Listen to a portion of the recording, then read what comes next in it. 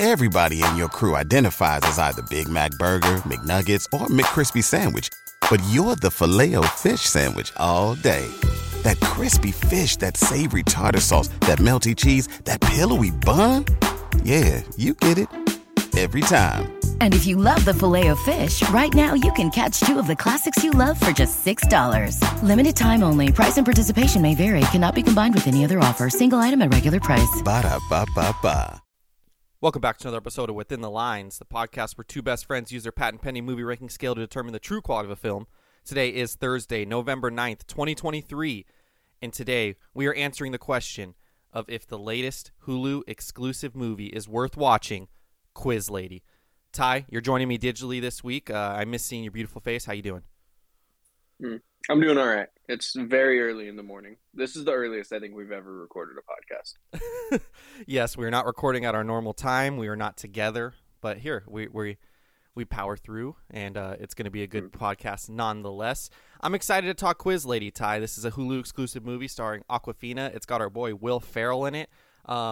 It's another example of what probably would have been a straight-to-DVD movie if it was made 15 years ago, but instead we get it on Hulu and we could watch it from the comfort of our own homes.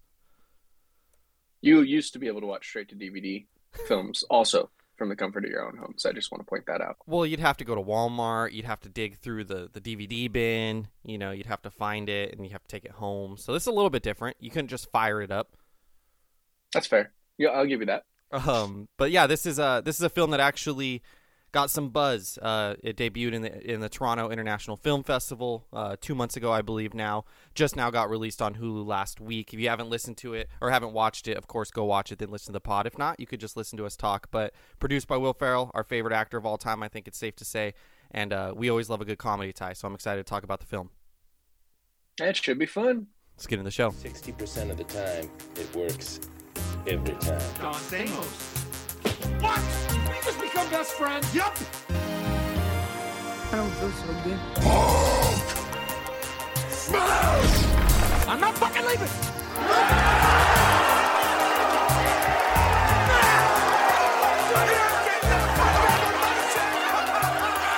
The show goes on.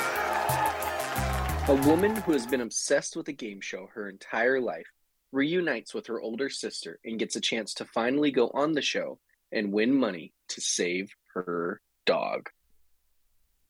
Quiz Lady, 2023 Hulu comedy.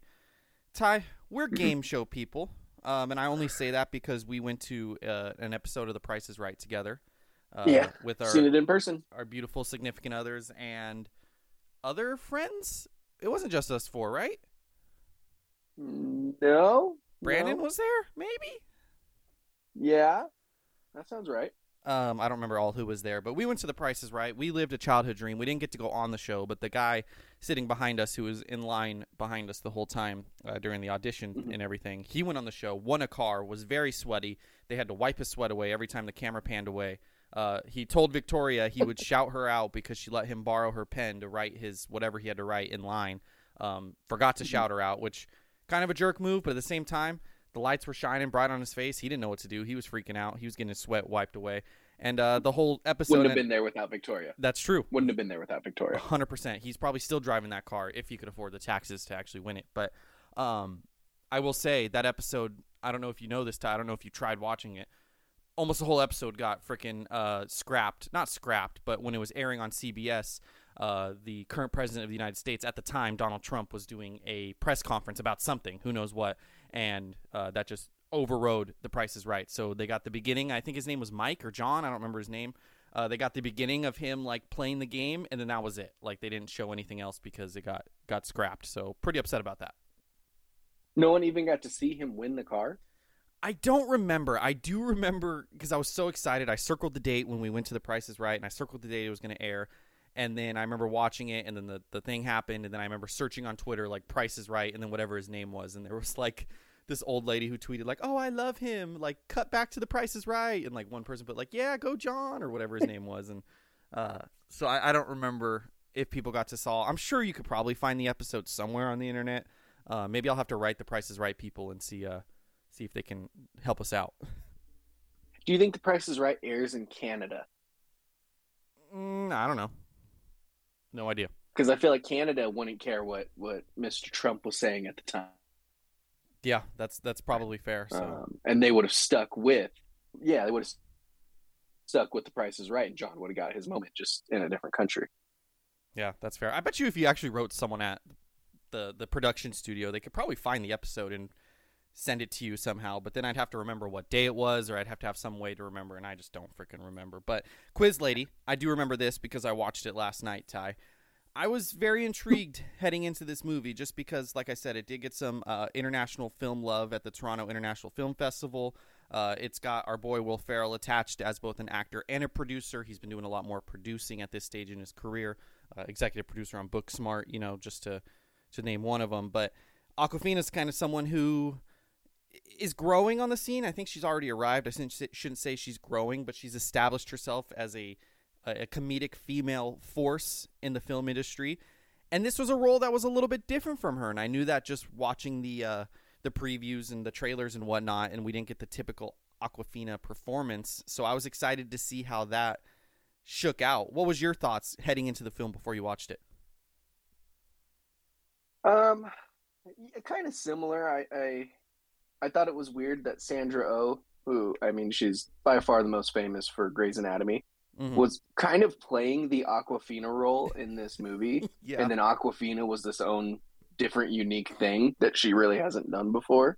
Yeah. And also Will Ferrell, just very, very, I feel like this was his audition to play, what's the one guy that Tom Hanks played? The old man, sweater vest? Oh, Mr. Rogers. Yeah, I feel like this was Will Ferrell. Like, maybe I could play Mr. Rogers in something. Because he's just, like, the nicest human being ever in this movie. And very different from anything he's ever done, too. So, yeah. It was kind of, I don't know. The movie I wasn't that excited for it. I kind of shit on it a little bit last week. Like, yeah, we're watching this. But pleasantly surprised, I'll say, with it. Yeah, I feel like, I don't know, a lot of these Hulu movies, I just think of Palm Springs. I think Palm Springs just elevates all of them because that's the first one I think of, because it kind of was the first, at least, that we did on the podcast. But they always seem to be decent. Like, Vacation Friends 2 was terrible, but the first one was decent. And I just like a fun, easy watch sometimes. There's some Netflix. I remember there was this Netflix original movie like 2-3 years ago. I believe it was 3 years ago. It was during 2020. And it had, I'm blanking. The actor we both really like that's in the Eternals. Whatever his name Selma is. Hayek. No. Love her. No, the Indian guy. What is his name? Why am I blanking right now? I can't fucking think of it either. It's early. Anyways, I remember they did one on Netflix. It was like a rom-com detective movie. And it was dumb in premise and it was forgettable, but it was just a fun watch. And sometimes these movies, all they are fun watches. And sometimes that's all you need. Kumail Nanjiani. Thank you, Kumail Nanjiani. And, this is a movie that would never do well, in the box office, I don't think, and it would get buried and be considered a failure. So I'm glad to see that movies like this still have an outlet just to get in front of our eyeballs and get on our screens because, like I said, at the end of the day, it's not going to break any boundaries or reinvent the wheel, but they're fun watches for the most part. Is this one a fun watch? I don't know. That's what we're going to talk about today. Yeah. I think these movies are kind of just like a good soup on a cold day. Like nothing crazy. Nothing extravagant going on, but it's just like nice and enjoyable. Sit down, watch, have a good time. Fair. That reminds me, I went to Olive Garden last night and took 50 minutes to get my entree. Can you believe that? 15 minutes to get your entree? Yeah, 50 minutes. Unbelievable, right? Well, you said it was Olive Garden? Yeah. They were probably like, oh, that guy over there, don't worry about him. We don't got to get him his food. He's family. I left a review that was not the best, I'll be honest. But let's jump into the scale, Ty. Let's jump straight into it. I'm excited to talk about this film with you. This week might be a little bit of a shorter episode compared to normal weeks. Next week's going to be a long one with The Marvels, which I'm actually seeing tonight. And then Loki episode 6 and how that might tie into The Marvels. So there might be plenty of MCU to talk about. Hopefully good things and not bad things. I'm totally burying your end of the podcast when you tell everyone what we're talking about next week, but oh well. Plot/story, Ty. Right. Quiz Lady.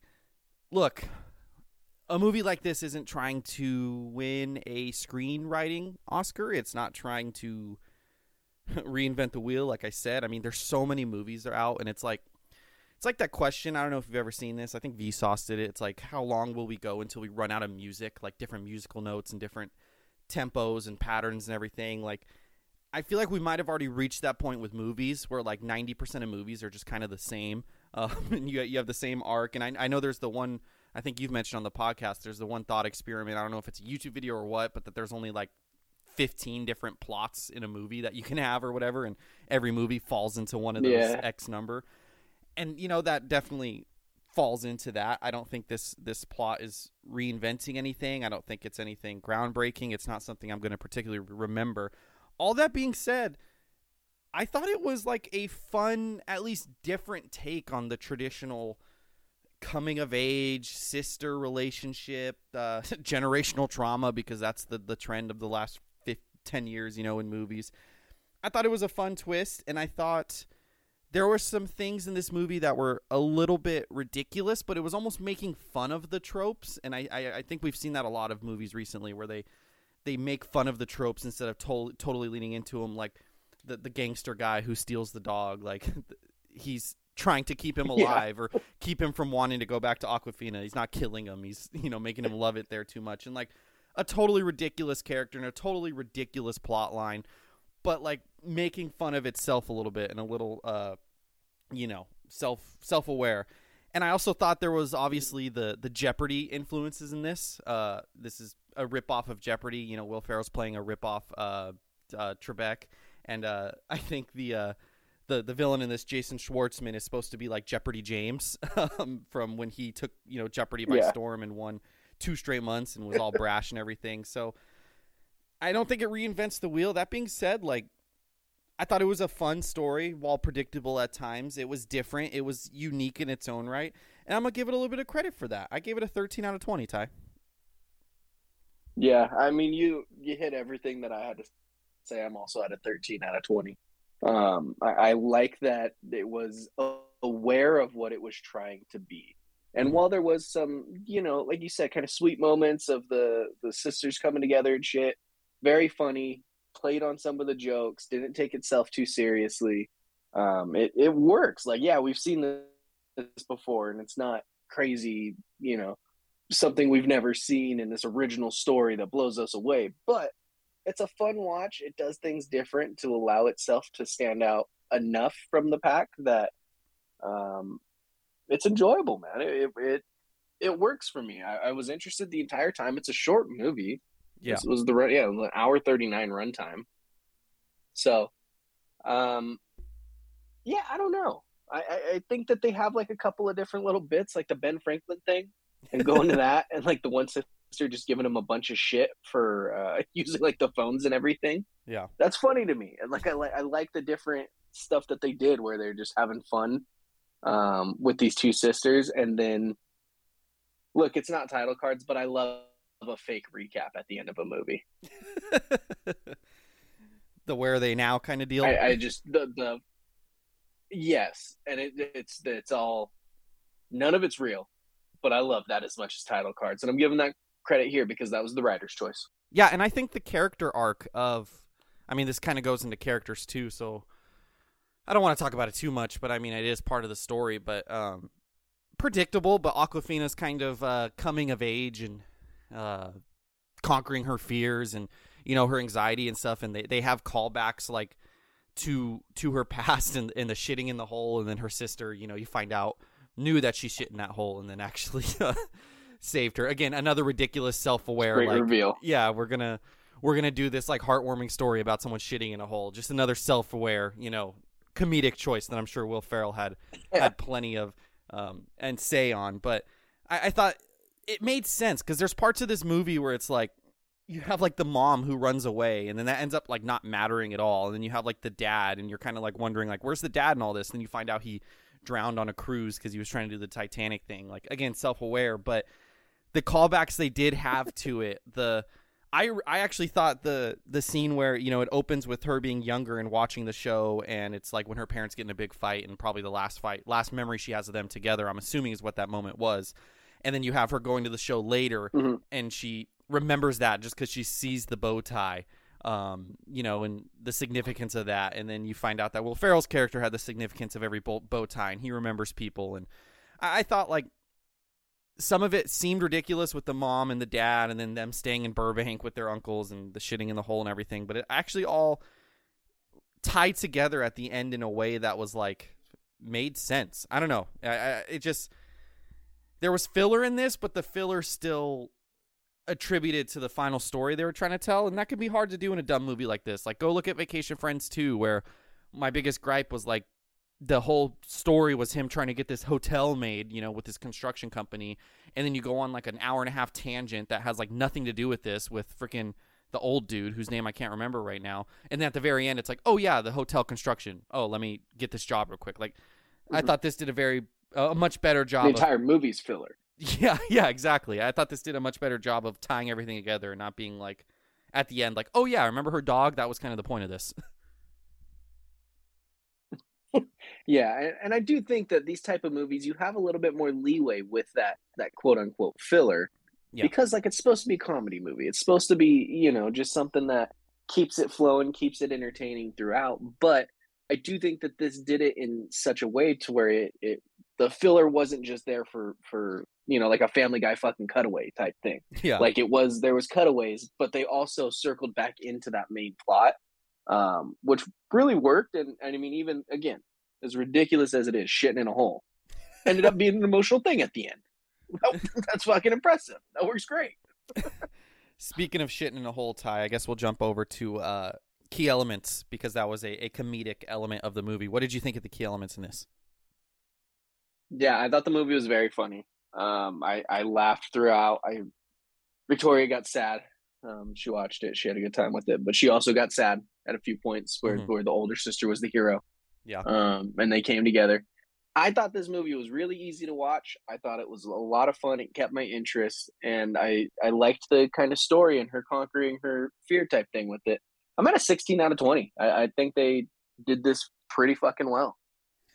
Yeah, upon the first watch, when I was watching it live, at least maybe the first third of the movie, 30 minutes or so, I remember literally thinking, like, I don't feel like I've laughed a lot. Like, I feel like I've chuckled, but I don't feel like I've laughed a lot. And then those laughs did pick up as the movie went along, but it still wasn't something like, a Will Ferrell banger where I'm just laughing as hard as I can at every joke.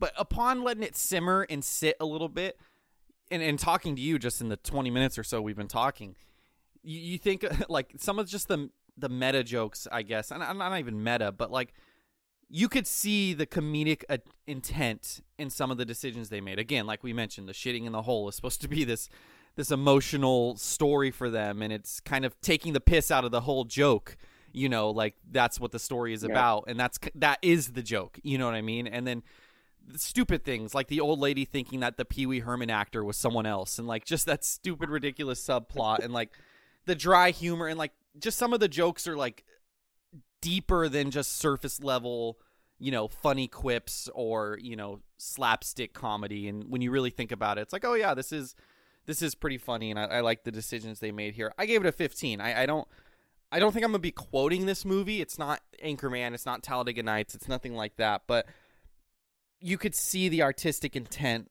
behind it and the comedic intent, and I think that's what happens when you get, a lot of really good people who know how to be funny in a room together and producing and starring in this, so like I said, Will Ferrell produced.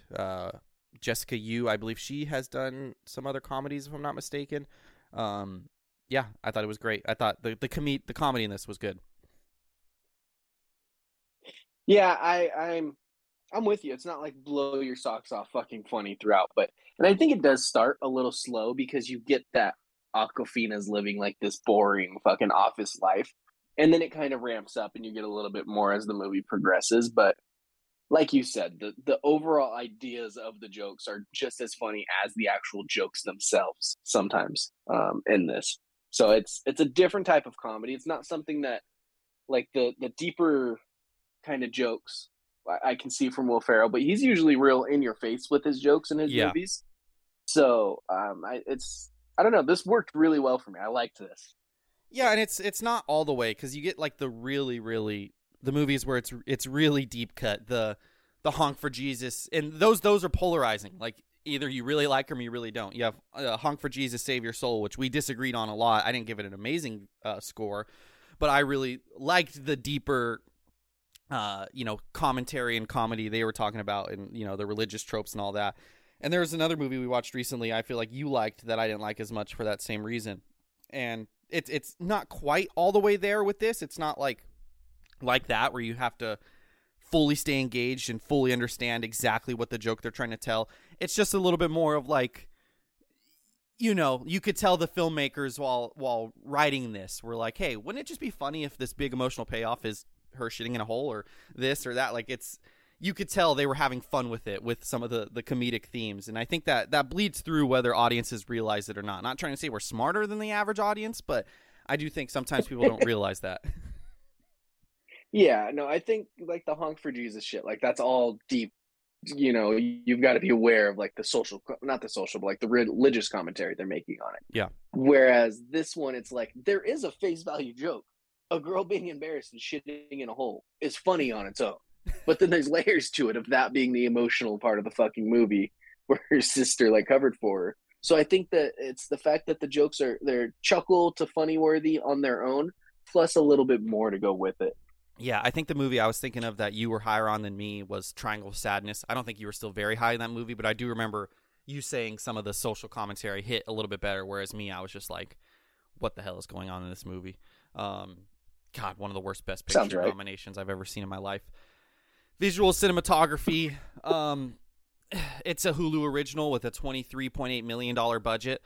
They're not trying to do anything amazing. They turned the cameras on. They got everyone in frame, and then they pressed record. That being said, there was nothing that looked terrible. Like I'm not saying like there was no intention there to their shots, but I didn't necessarily notice anything worth a really high score. I will say there was like some artistic intent in this. I still think there was a little bit of personality behind the camera, if that makes sense. But I mean, the lady who directed this, I just said her name earlier, Jessica Yu. She's done a lot of. I was looking at her filmography right now. She's done a lot of like TV shows, a lot of soap operas, and like kind of serious shows. And I think in those, you don't really have to do much with like the camera. You're not really directing like the visuals and the cinematography aspect. You're more directing performances and everything. And I think that is kind of what happened here. That being said, I still think there was a little bit of personality behind it. I don't think nothing stood out in a bad reason for me. So I gave it 1 point over just, smack dab average. I gave it an 11 out of 20, Ty.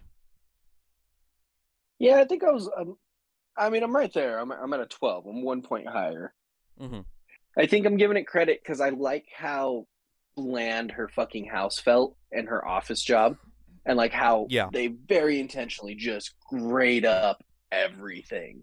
And then you get with the sister, and the sister's this colorful fucking character who is wearing all these different outfits and everything. And then you go to the game show, and it's all these bright lights and everything. Plus, I enjoyed the drug trip when she was auditioning. Yes. I love me a good drug tripping scene in a movie. So yeah, I don't think it was anything crazy, but I do think there was subtle little, in order to make her life feel more mundane and her job, like they intentionally kind of made those as bland as possible to emphasize how different and how she was getting outside of her comfort zone with everything else on screen. So I liked that. Yeah, that's fair. Still 12. They didn't blow me away. That's fair, and that's definitely something that had intent. That was the producer sitting there and saying, let's make this set. It's a Jeopardy ripoff, but Jeopardy's blue. It's even kind of bland itself a little bit. This show was very 70s, very orange and purpley and flowery, and same thing with the sister like you mentioned. And that's a good point, though, that Awkwafina's character and kind of everything she did was very just basic, gray, vanilla, bland. And I'm glad you mentioned the drug tripping scene because I was going to mention that and then I forgot about it. Yeah, that was probably my favorite part of the movie. That's where all the visual effects budget went there, I think. The little bit of it had. Oh, yeah. And I thought it looked good. I thought the one scene of her tripping on half of the screen and then you have like reality on the other half. Like, again, you're not breaking any boundaries with doing stuff like this, but I do think that was a creative choice that worked. And I thought it was funny. Like it helped with the comedy. So reminds me of another Will Ferrell movie that just came out, Strays, that also had a tripping scene where the dogs killed those bunny rabbits. Yeah, I like a good drug scene. I don't know. It's a good time to watch on screen. I think they probably made the set for the game show and they set aside like X amount of money for that. Mm-hmm. And then we're like, guys, we're on like a studio lot. This cost us nothing. We had everything ready to go. We have so much money left over. What do we do? And then they threw it into the visual budget for the drug tripping scene. Yeah, there you go. I was looking at Will Ferrell's filmography real quick. I was trying to see something, but I can't find it on his Wikipedia. And I just love how, a little bit of a tangent, he has a subsection on his Wikipedia for baseball for that time that he did the spring training stuff. So that's great for him. Fuck yeah. Love that. What were you trying to find on there? I was trying to see just his producing stuff and what else he's produced recently and in the future, but it's neither here nor there. Characters, Ty. This was a different Awkwafina performance. And Awkwafina's someone who we have been critical. I think being critical of someone and criticizing someone, I think, is different. At least in my brain it is. We have said that Awkwafina's a good actress and she's funny, but we have rightfully pointed out that, like someone we love, like John Cena, for example, is getting typecast and plays the same character in every movie. And that we wanted to see her do something a little bit different. Not saying she hasn't. I know she was in, I believe, The Help, and that's like a world-renowned movie. But we wanted to see on the podcast something different. And this was something different. She didn't play her traditional, comedic sidekick role. Like you mentioned, the sister was the Awkwafina role. And it was The Farewell is the movie I was thinking of. I think I said The Goodbye. The Help. Oh, The Help. My apologies. So she's not playing her traditional role in this. It's very different. She's very mundane and vanilla, and she deals with anxiety and all this stuff. And it was a nice change up. And like you mentioned with Will Ferrell too, it was a nice change up for what he's trying to do. Sandra Oh, she's known for, like you said, I think Grey's Anatomy, if I'm not mistaken, and kind of a change up from her performance on that show. And it's just like they got a lot of people to play weird roles or different roles. Jason Schwartzman, the bad guy in the quiz show, he is like known for being in almost every Wes Anderson movie. Not almost every, but a lot of Wes Anderson films. He's kind of a Wes Anderson guy, serious filmography. You knew him from Scott Pilgrim vs. the World, which is different. That's also comedic, but recently he's been doing a lot more serious stuff. And then you get him in this overly ridiculous role that is just ridiculous. And then you get the or Tony Hale playing Benjamin Franklin for like no reason other to be like, hey, we like Tony Hale, let's have him play a ridiculous role. I liked it. I liked how different it was. It kept you on your toes, and it wasn't. That's what made this movie, I think, different than any cut and paste Netflix movie. Is if Awkwafina is the sister in this, and you have a different main, and Awkwafina is just going through the Awkwafina motions, and the sister is played by someone else, like.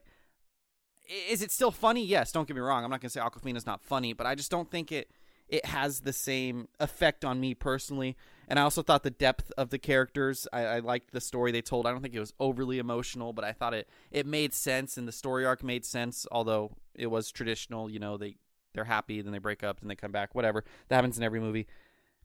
A lot of complimenting for this for something I still only gave a 13 out of 20. What did you think, Ty? I thought we were going to break out of a shell here. I thought you were finally going to give some credit to a nice little ensemble cast with good performances, and it's still just very much in that center range. I'm sorry. I am who I am.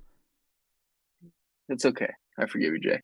I agree with most of what you said. I like that it was Awkwafina trying something different, and not just trying it, but doing it well in a believable way. Like, it didn't feel like this crazy person trying to play like this straight-laced kind of character. Like, John that just Cena felt has. like that character. It didn't feel like John Cena in Fast 9 when he played the serious brother. Yeah, that made no fucking sense. And then he just switches to play John Cena's his normal self in Fast 10. Which, we can make fun of it, but was a great decision. It was a wonderful decision, but ridiculous that he ever was the way he was in 9. She plays it authentically, and like it works for me. And then Sandra Oh comes in and she plays that authentically, and it works for me. And their chemistry, like it feels like that. Again, those roles should have been switched, but they were both doing something different, and they both did it very well. Will Ferrell, very believable as the nice guy, as Yep. the fucking everyone loves him. Jason Schwartzman, great asshole. Second he was on screen though, I was like, that's the villain from Scott Pilgrim versus the World. He's going to be a villain, and I was right. That's fair. Tony Hell, love that. I look, man, it's a good ensemble cast. I like all the little performances. I like that. People tried different things and it worked. I'm not gonna fucking sit here and say it's incredible or anything, but I might have 15 out of 20. I liked what everyone did. They all gave good comedic performances. They all played their roles well, and I love me a good ensemble cast. I'm being a little harsh. I'll give it a 14. I'll bump it up one. Talking about it, I realized my score is a little bit too low compared it to other movies that we've reviewed in the past. I will bump it up to a 14 because I complimented it a lot and still only gave it a 13, so that maybe didn't make a lot of sense. Will Ferrell specifically, I think I was questioning him playing this role, and there is a somewhat emotional scene towards the end of the movie where, he's explaining all the people he's remembered for the different shows and whatnot, and like it wasn't like a tearjerker or anything. I don't think it was meant to be, but it was meant to be an emotional scene. And there's a world which, like, you don't take Will Ferrell seriously in this role, and you're like, dude, it's Will Ferrell. What is he talking about right now? But it fit. It made sense. He did his best Tom Hanks impression. He played the nice guy, and it made sense. It didn't feel like Will Ferrell trying to be this TV host. It felt like a TV host, and I think that sometimes maybe is a problem with a comedic actor like Will Ferrell.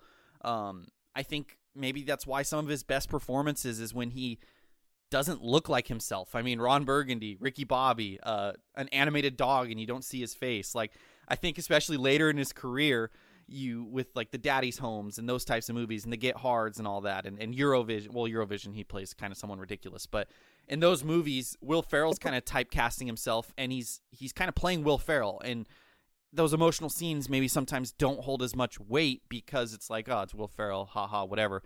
This was different. He still looks like Will Ferrell. He wasn't, dressed up like Ricky Bobby. He didn't have a mustache. He didn't have a soul patch, although that would have been hilarious. And he delivers a believable performance and didn't take away from it from being almost having too much star power, if that makes sense. Yeah, no, 100%. Like, it doesn't. This is the first movie in a long time where I'm like, that's Will Ferrell, but it just feels like a different version of him. Whereas usually it's just Will Ferrell. That, or he's dressed up in some ridiculous outfit, or not ridiculous, but he's got a mustache so he looks different, or he's got a soul patch, or he's got an afro playing a freaking owner of an ABA team. Like, I think those. Well, that's what I'm saying. Yeah. Is like it's been a long time since he's even done that. I mean, where everything here recently that he's been in, where it's like Will Ferrell is a star in it, is like he's just Will Ferrell. That's it. Like, no matter what he's doing, he's just Will Ferrell. Give me the fucking NASCAR uniform. Give me the celebrity game show host. Give me that Will Ferrell. That Will Ferrell's great. Are we gonna have a late career Will Ferrell resurgence? I feel like there were some dark years in there. There was. You don't have to feel like that. There was a lot of dark years in there. I'm a Daddy's Home fan. I don't know how you feel about Daddy's Not Home. good. I'm a Daddy's Home Not fan. good. Daddy's Home 2 isn't great, but I'm not going to consider Daddy's Home as the dark age, but Get Hard's good. Do you at least like Get Hard with Kevin Hart and him? Yeah, Get Hard's pretty good. So from like 2016 to, I don't know, 2020, 2021, not a great stretch for our guy Will. I mean, he had, in terms of acting, I mean, he had Zoolander 2, never saw it, but I know it wasn't received well. Daddy's Home 2, Holmes and Watson, which is one of the lowest movies we've ever reviewed. The Lego Movie 2, which is such a small role and it's animated. The Eurovision movie, which is probably his best of this stretch, and that's kind of saying something. Doesn't have a movie in 2021. Comes back with Spirited last year, which was fine. I think we gave it a decent score. It wasn't an amazing performance, but I thought it was better. And then he's pretty good in Barbie, and he's pretty good in this. But what's the kind of trend between Barbie and this? He's not the lead. So I don't know. Maybe we're entering a different phase of Will Ferrell's career, or maybe he needs to go back to the hits and make more sequels. Daytona Nights, F1 Nights, whatever you want to call it. I like he's trying different things, and he's like, you know what, this is working, but fuck this. Give me the NASCAR uniform, baby. Dude, I want it so bad, Ty. Is there an isn't Monte Carlo or Monaco? That's what I'm thinking of. Monaco is like the famous F1 track that I've heard of before. Monaco Nights. There it is. Make it happen. Yeah. That would be so sick. Yeah, I said Knights of Le Mans, because that's like the big fucking 24-hour Le Mans. I don't think it's like officially F1, but it's like, what the fuck is this? Let me put it up. No idea. I don't know. Everyone enters it. That would be nice. That'd be sick. I will say another tangent talking about Will Ferrell. Rocket League just released Lightning McQueen on the game, and I'm gonna spend money on it, even though I always said I was never gonna spend money on that video game. I think the only other car I'd be more excited about on Rocket League would be if they dropped a Ricky Bobby NASCAR car in the game. I think besides that, Lightning McQueen's 2-2, and Ricky Bobby's 1-1. Now, if they did drop a Talladega Nights bundle, and there was the Wonder Bread car, and there was the Cougar Me car, which one are you going with? I think I'm going Wonder Bread. I think it's just more iconic. I don't know. It is. No, I agree, but I just wanted to make sure we were on the same page there. Well, okay, here's another question. If they dropped them all, which one of us is Wonder Bread? Which one of us is Old Spice? Oh, in Rocket League, you get to be Wonder Bread. I'm more of an Old Spice guy in Rocket League. That's fair. Enjoyment. I can accept that. How much did you enjoy this movie, Ty? I had a really good time with it. I mean, it's not one of my all-time favorites, but it's an enjoyable watch, man. It's easy to get through. It's people doing things that they don't usually do. It's fun to see Will Ferrell in that role. It's fun to see Awkwafina in that role. Sandra Oh is fantastic in this fucking movie. Mm-hmm. I mean, it's not a crazy good score, but for this type of Hulu original movie, it's 15 out of 20. I had a really good time with it. Yeah, I'm right there with you. A little bit lower, just based on how my scale works itself out. This is subjective, of course, but it's a fun watch. It's something I will recommend. I don't know if I always think of my dad when I think of recommending. I don't know why. Just because he asks me to watch movies, like he asks me for recommendations more than anyone else I know. I recommended Totally Killer. This is kind of how I felt about Totally Killer. He liked it. I think this is a little bit better than Totally Killer. I think I enjoyed it a little bit more, just because of the type of movie it is. And yeah, I had a fun time. Am I going to be lining up to rewatch this? No. If it's on, if someone's watching it, will I stand there and do the dad watch and watch it a little bit? Sure. It's a fun movie. It's a fun, easy watch. It's not going to be a cult classic. It's not going to, like I said, not going to be an Anchorman, not going to be a Talladega Nights.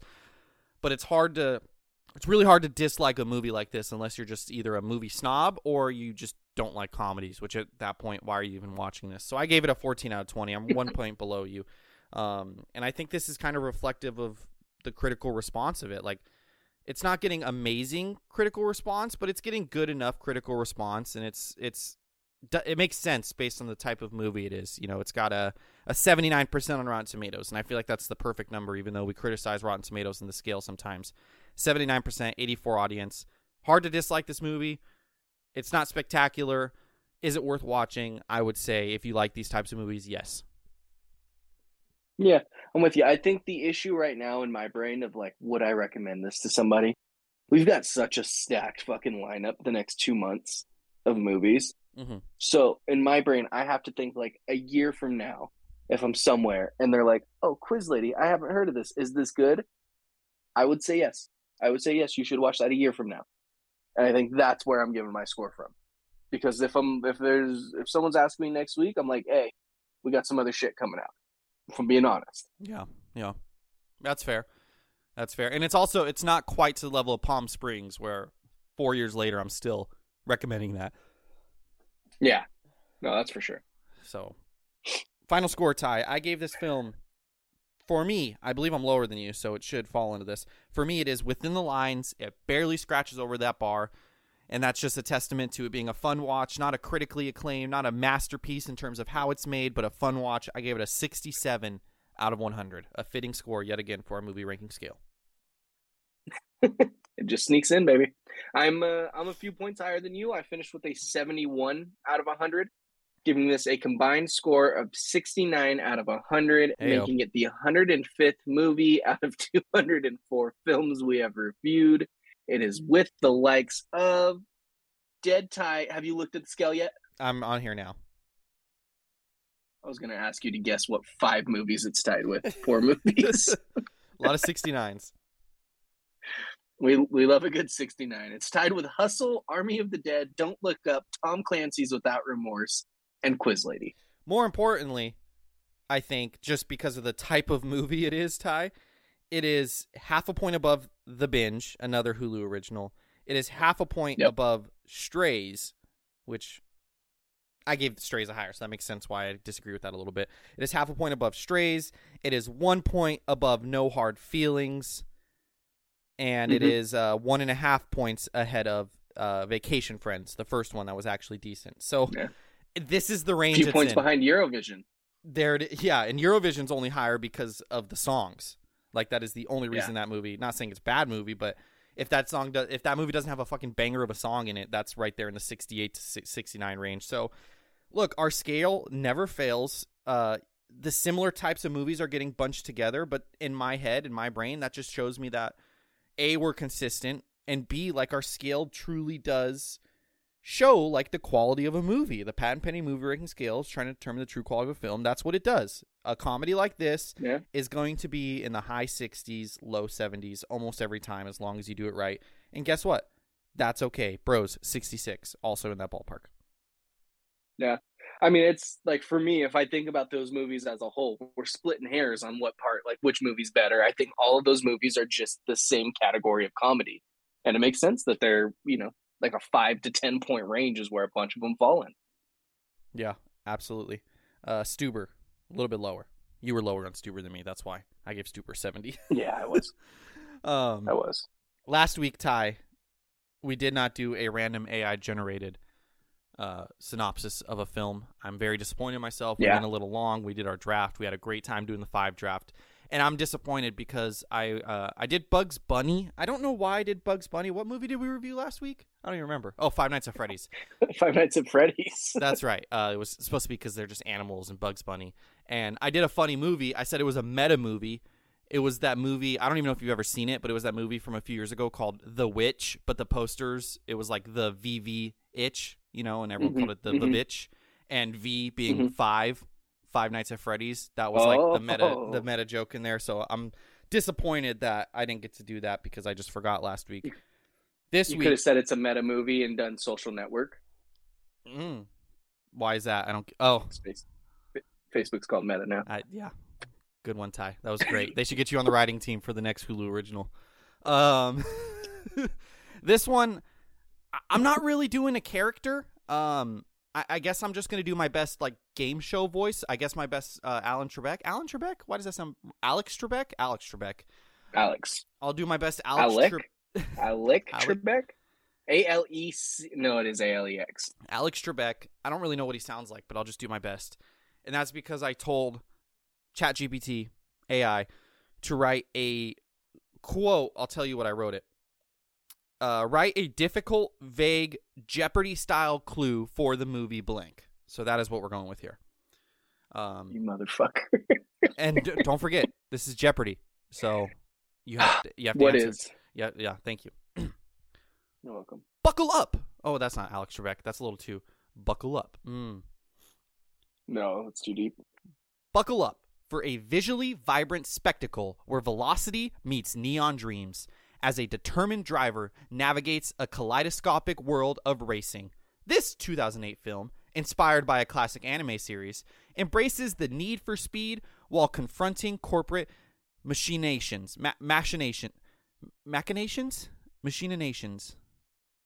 Alec never did this. Alex, he practiced before the show. How do you say that word? Machinations? Machinations? I've never heard that fucking word. I don't know. Corporate machinations. What is the title of this high-octane cinematic experience? Thanks, Alec. I'm going to go with what is Speed Racer? Final answer. That is correct. Speed Racer, the 2008 film.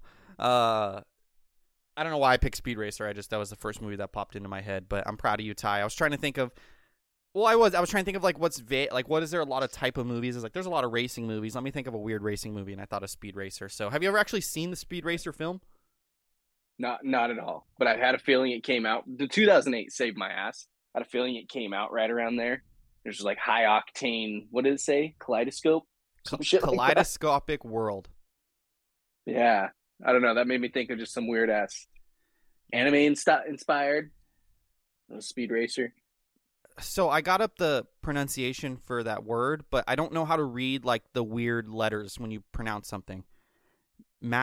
Machination? Hold on. Machination. That was very loud. I apologize to the listeners. I'm going to have to bring that down. I didn't hear it at all, so I don't know if it went through or not. It's on the recording. Machination. Oh God. So maybe I'll just do Jeopardy style. My first one here. I'll read you the first one, but it was way too easy. Yeah, it was literally way too easy. You could buzz in before I finish the clue, Ty. Don't forget. This 2015 animated film takes you on an emotional roller coaster through the mind of an 11-year-old girl named Riley, exploring the depths of joy. Excuse me. What is Inside Out? Ding, ding, ding. Good job, Ty. Put my hand on the table. Inside Out 2, the trailer just dropped today. Also, go watch it if you haven't already, Ty. I saw that, but I haven't watched it. I'm a little worried. Inside Out 1 is like one of the best Pixar movies, in my opinion. At least the themes in it and like what they're accomplishing, the Pixar story.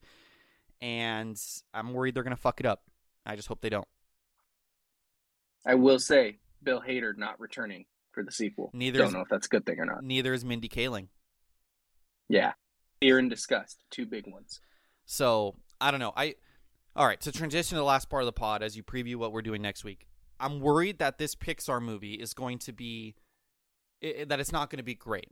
That it's going to be one of the corporate Disney franchises that is turning sour and has been putting out bad film after bad film recently, which I am scared about next week's movie. Again, stealing your bit, The Marvels. I was talking to Riley about this last night, Ty, and Marvel has reached a point that I think we've seen in movies before. And I think the perfect example is the animated film industry, not Pixar / Disney. Go back like 10, 15 years, and animated studios kept pushing out like bad sequels. Like Shrek 3 and Shrek 4, I'm sorry. I don't like those Shreks. I think they're bad. I think Shrek 2 is great. Kung Fu Panda. Did you see there was a Shrek 5 leak? Yes, I did. This is actually what sparked the conversation. And it's probably going to be really good. Kung Fu Panda, like 2 and 3, I think were really bad, or 2 was really bad, and then 3 came out later and was really good. Like, there was this time where they kept making bad animated sequels. There was obviously the straight to DVD back in the day when they did like the Little Mermaid 2 and all those types, in the early 2000s. But a lot of these studios were like Cars 2, for example. That's actually Pixar. Bad animated movies. They were just relying on the IP, and then they realized, I feel like there was a turning point where they're like, hey, we actually need to make these good. Like, the technology is way up to date. People aren't going to come just to see the newest example of technology. And, I think even non-animated movies, we get like Journey to the Center of the Earth 2 and just like these weird sequels. And I think the animation industry has now flipped. It's come full circle. I think Pixar milked it with, Incredibles 2 and Finding Dory. And now we get sequels, though, that are actually pretty good. Like Puss in Boots. I mean, sequel / spinoff. Puss in Boots was like really, really good. Like way better than it had any right being. And anytime I feel like these animated studios are making sequels or making spinoffs, they're actually pretty good because they're not just, hey, let's use this IP and flex our technology. It's like we have to make a good film. I think we're in that period of Marvel movies. We're in the period where the animated studios are making these bad sequels, capitalizing on the IP, and not focusing on the individual movie, but are focusing on the franchise. And I know Marvel can do good stuff still. I've watched Loki the last 5 weeks, and it's just the last few movies outside of Guardians, which is its own standalone thing, which is why it's frustrating because James Gunn kind of had his own vision, and that shows that when you focus on the individual story and not make the Marvels or Ant-Man and the Wasp or freaking Thor 4, which was kind of supposed to be its own story, but when you make them their own stories and not just a small part of a bigger story, like they could still be good. And I think we're in that phase of Marvel movies, Ty, and it makes me a little sad. Yeah, I mean, them cutting back on production and trying to pump out better stuff, seeing that they're like focusing on that now. I hope that we're headed past that era, but you're not wrong. It's like, let's just make their idea is to make like I'll just say like an Iron Man movie and not like a good movie starring Iron Man. You know what I mean? Yeah, and because it's so much better when you tell good stories with known IP and these characters that you've connected with, but you have like a cool story you want to tell, and then you use those characters to tell that story rather than using the characters as the main thing. And it can be done so much better. It's really a bummer. yeah, and I think you nailed you nailed it with the Ant-Man. That was supposed to be a Fantastic Four movie, and the initial reviews for the Marvels aren't great, and like Disney's getting desperate, Marvel's getting desperate. Like the last trailer they released that had callbacks to Infinity War and multiversal stuff, and there was just this so happened leak of where there was an X-Men logo on something, and I don't believe those things are total leaks. I think those things are done on purpose by the studio that make them seem like a leak to try to get interest. And I don't know, man. Like, we'll talk about it next week, obviously, when we actually see the film. But it's like, when are we going to get out of this? They're talking about bringing back freaking Robert Downey Jr. and, Scarlett Johansson and whoever for, like, Secret Wars, which I get it. It's a multiverse. There's theoretically millions of Iron Mans and there's millions of Tony Starks, and you can have him come back and it's a different person, but it's the same actor. But, like, I don't want to see that. I just, like, that was Infinity War and Endgame had consequence, and that's what made it such a great thing. And, like, they're entering a phase where, like, it's bloating a little too quickly, and we'll see what happens. And are they going to completely reset it? Or are they going to... I don't know. I really don't know, Ty.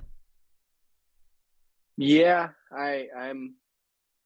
If they do bring them back, don't make them the main part of the story. Make it like, holy shit, that's him. But don't like use him as a way to make your movie, because it's gonna be shit and everyone's gonna hate it. Yeah, and like, I don't know how like realistic Kevin Feige and the Marvel people are. Do they know? Like, are they actually thinking like, man? Box office numbers are down. People aren't liking our movies because their familiar faces are gone, because RDJ is gone, because Chris Evans is gone, because Scarlett Johansson is gone. Because that's not why. That's not why audiences are turning on these movies. It's because they haven't been that good. So, like, I don't know. We'll see. I don't know. Maybe the Marvels is good. Maybe critics are hating on it too much. Maybe it's spun where now it's fun to hate on Marvel and not fun to say it's good, and everyone's going to hate on it. It's going to be a fun watch. And obviously, like I said, Loki's been phenomenal, but we know the studio can do good things, so like let's hopefully see a good thing next week with the Marvels, Yeah. No, I mean, if you give me a good Loki finale, give me a good movie, I'm back. I'm buying back in. I'm a little bit higher on this Marvel stuff, but we'll see how the movie goes. Before you sign us off, Ty, why don't you give me a prediction? Does the Marvels finish with a higher or lower consensus score than today's movie Quiz Lady at a 67? Lower. Oh, it's so easy. You think lower? Yeah, 100%. I think, for one, it's Captain Marvel, which is like the lowest rated Marvel movie to begin with. Well, there's some baggage with that too, but yeah. Well, 1,000,000%. But, I mean, there's just a group of the internet who hates that fucking movie for some reason. It's not great, but it's fine. But, and it's Marvel and just the way that Marvel is right now. Like, they hated that movie before it was cool to hate on Marvel. Like, that was when Marvel was peak and people hated Captain Marvel. So now that it's, like, fun to shit on Marvel, people are going to have a field day blowing this movie up no matter what. Well, I'm talking about our scores. You think it's still going to be lower? Oh, our scores. Yes. Will our consensus score be above or below 67? I'm thinking below. This was ranked 105. We gave this a 67. 69. 69, excuse me. You're right. So can this movie break 70? He's thinking long. I'm going to say it does. I'm going to say it does. Tyler's going to come in next week with a 98 just to say he's right. So I'm going to carry this. Yeah, I don't know, man. I hope the sequel could be fun. I think the Miss Marvel character, if they do it right, can be a lot of fun as like the fan who's actually like interacting with the superheroes. And I don't know. It seems like a cool concept. I just hope they don't fuck it up. Like them, whenever they use their powers, they jump around in fucking space and time. And we'll get Nick Fury. Nick Fury's cool. I hope they don't fuck it up. I'm going to say, yeah, we always give some stuff Marvel bumps. All right, there you have it. The Marvels next week will have above a 69 consensus. We'll see. I'm seeing it tonight. I will text you some feedback without spoiling it, of course. My girl Brie Larson's in it, so that's obviously going to give it a bump. Also, last recommendation before the pod's over, Lessons in Chemistry. Apple TV Plus. She is the starring role. She is acting her ass off in it. She's probably going to get nominated for an Emmy for that show. I highly recommend that you and Victoria watch it, or anyone listening to this go watch Lessons in Chemistry on Apple TV Plus. It is a great show. Love that. I love a good recommend, Jay. I won't watch it, but I love a good recommend. You'll watch it in 6 months. Yeah, probably. After I tell you 10 times. Yeah, no, you're not wrong. But go watch the Marvels. Go see it in IMAX since we lost Dune and Dune isn't coming out on IMAX. Go see it in IMAX. In the meantime, be a good friend, everybody.